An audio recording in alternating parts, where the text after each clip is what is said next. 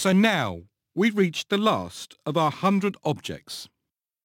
Retailers rely on visual merchandising to generate shopper traffic and create interesting and enjoyable store environments to promote purchase behaviour.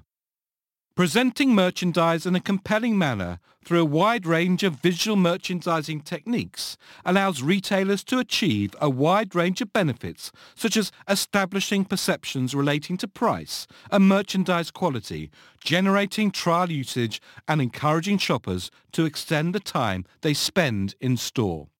Visual merchandising has existed since early shopkeepers moved beyond displaying products in a strictly utilitarian fashion on shelves and tables to add a bit of flair to the presentation to heighten the appeal of merchandise. The exact moment in time when this concept emerged is impossible to pinpoint, but generally speaking, visual merchandising, as it is practiced today, gained traction at the dawn of the department store era in the early to mid-1800s.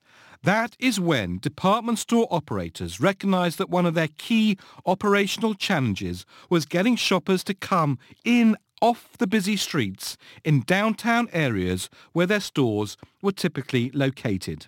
The solution for many was to create interesting window displays that showcase products in such a way as to inspire and delight passers-by to encourage them to come inside the store. The concept of attractively presenting merchandise extended inside the store as well.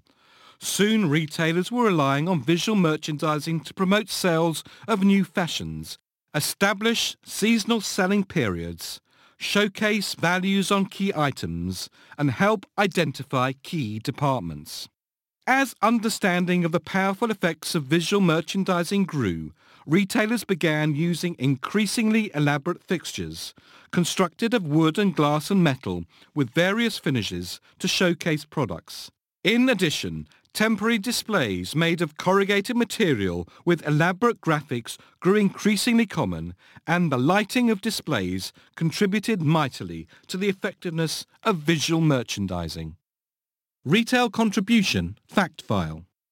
The development of visual merchandising practices and their applications changed the look of sales floors and brought a sense of theatre to retail.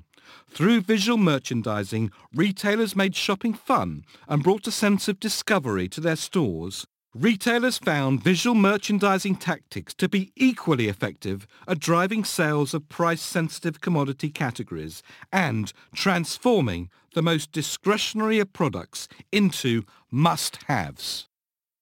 Today, visual merchandising is an integral component of store design and has grown to encompass other sensory elements such as sound, smell, taste and touch, as well as interactivity.